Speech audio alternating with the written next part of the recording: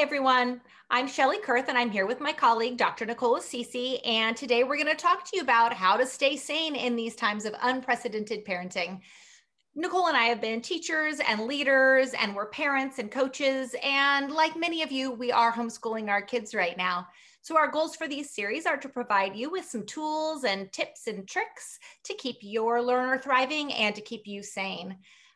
For more about today's episode, then you can go to our website and you'll find some more resources there at thriveps.org. So it looks like there's a light at the end of the tunnel. We've heard of a lot of schools starting to plan to reopen. Some of you have children that are already back at school. Vaccines are rolling out. Many of you are planning to sort of unwind and get your kid back to campus full time.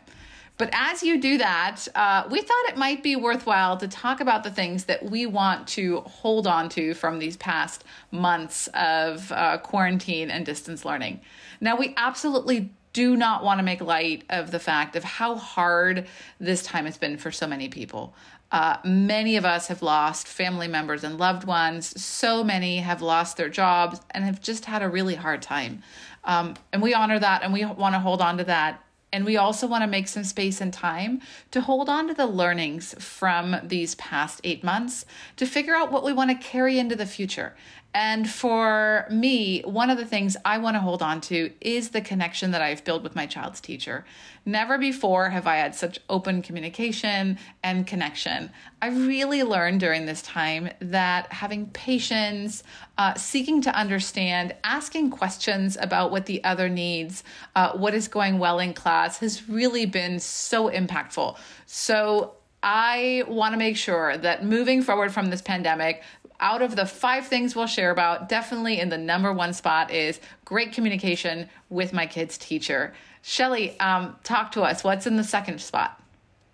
Oh, I love the communication thing too. And I think we're going to dive a little bit further into that on our next episode. So I'm glad you mentioned it. Definitely my favorite thing about this time has been watching my daughter learn about things that she loves. We've had more time than usual, of course, like everyone at home.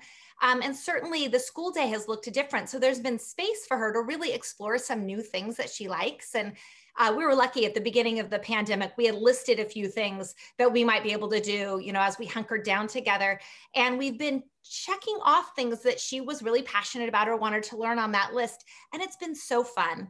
And I don't want to lose that spark that comes from learning something new that you really, really love. And it's tough in school because there's lots of kids and there's curriculum to get through and standards that teachers have to hit. So sometimes those passion projects aren't there. So I would say I'm going to keep that.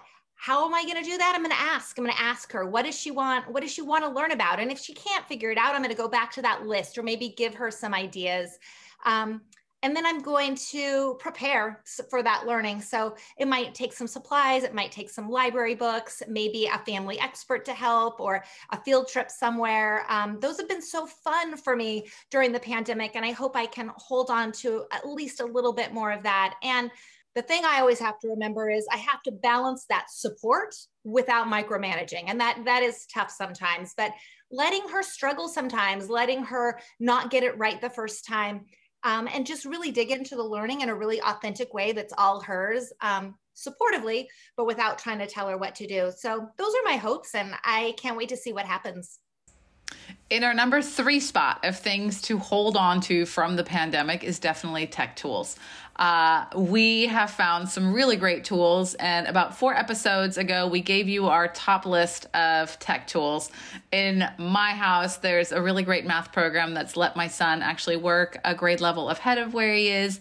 And in reading, he has some supplemental tools that help him catch up to where his peers are. So our plan and what we recommend you all do is make a list. What are the things that you've enjoyed? What can help you continue to supplement and engage your kid? Because ultimately, learning should be personalized. Learning is not one size fits all. And whatever you've been doing at home, you've been doing because it works for your kid. So figure out, are there some tools that you want to keep around even when your kid is back on campus? How might they fit into your time? How might they fit into your budget? So if you're looking for some new tools, check out our previous episode. But for number 3 on my list, absolutely keep some cool tech tools around. I have loved seeing all the tech tools, and there's new ones. It seems like being created all the time. The pandemic has really fueled that industry. So I think we're going to see even more fun and engaging online tools. Love it or hate it, because I do have that mixed feeling about all that online time, but those tech tools do seem to be here to stay. But certainly the thing that I have been really holding dear is the amount of reading that we have done in our house compared to before. I always loved to read, but I had to try to fit it in odd places. But since the pandemic, we have done a lot more reading, not just as a family, but just each individually, and really modeling that for our kids. And it has been such a healthy new habit for us. And I don't want to lose that. Partially, I think that came from my daughter has a Kindle now, and they have like a Kindle subscription, which has been awesome. We have Libby, which is that library access, online library access, and they even have Audible books. We've loved podcasts too, which isn't exactly reading, but it is like a shared experience for us that we've been just really, really loving. And we talk or read about it as a family, and then we can discuss it. And I love that, and I don't want to give that up. So as schools open and libraries open, I want to hold on to that idea that we're all readers, and to carve out little bits of time during the week that we're all reading and sharing that reading together. And number 5 for us of things that we don't want to let go of, we want to try to keep part of our daily routines, is just getting out, getting into community for learning, exercise, and doing things as a family. In a lot of our episodes, we've talked about ways to get your kids moving, or ways to even take learning out into nature and into the community.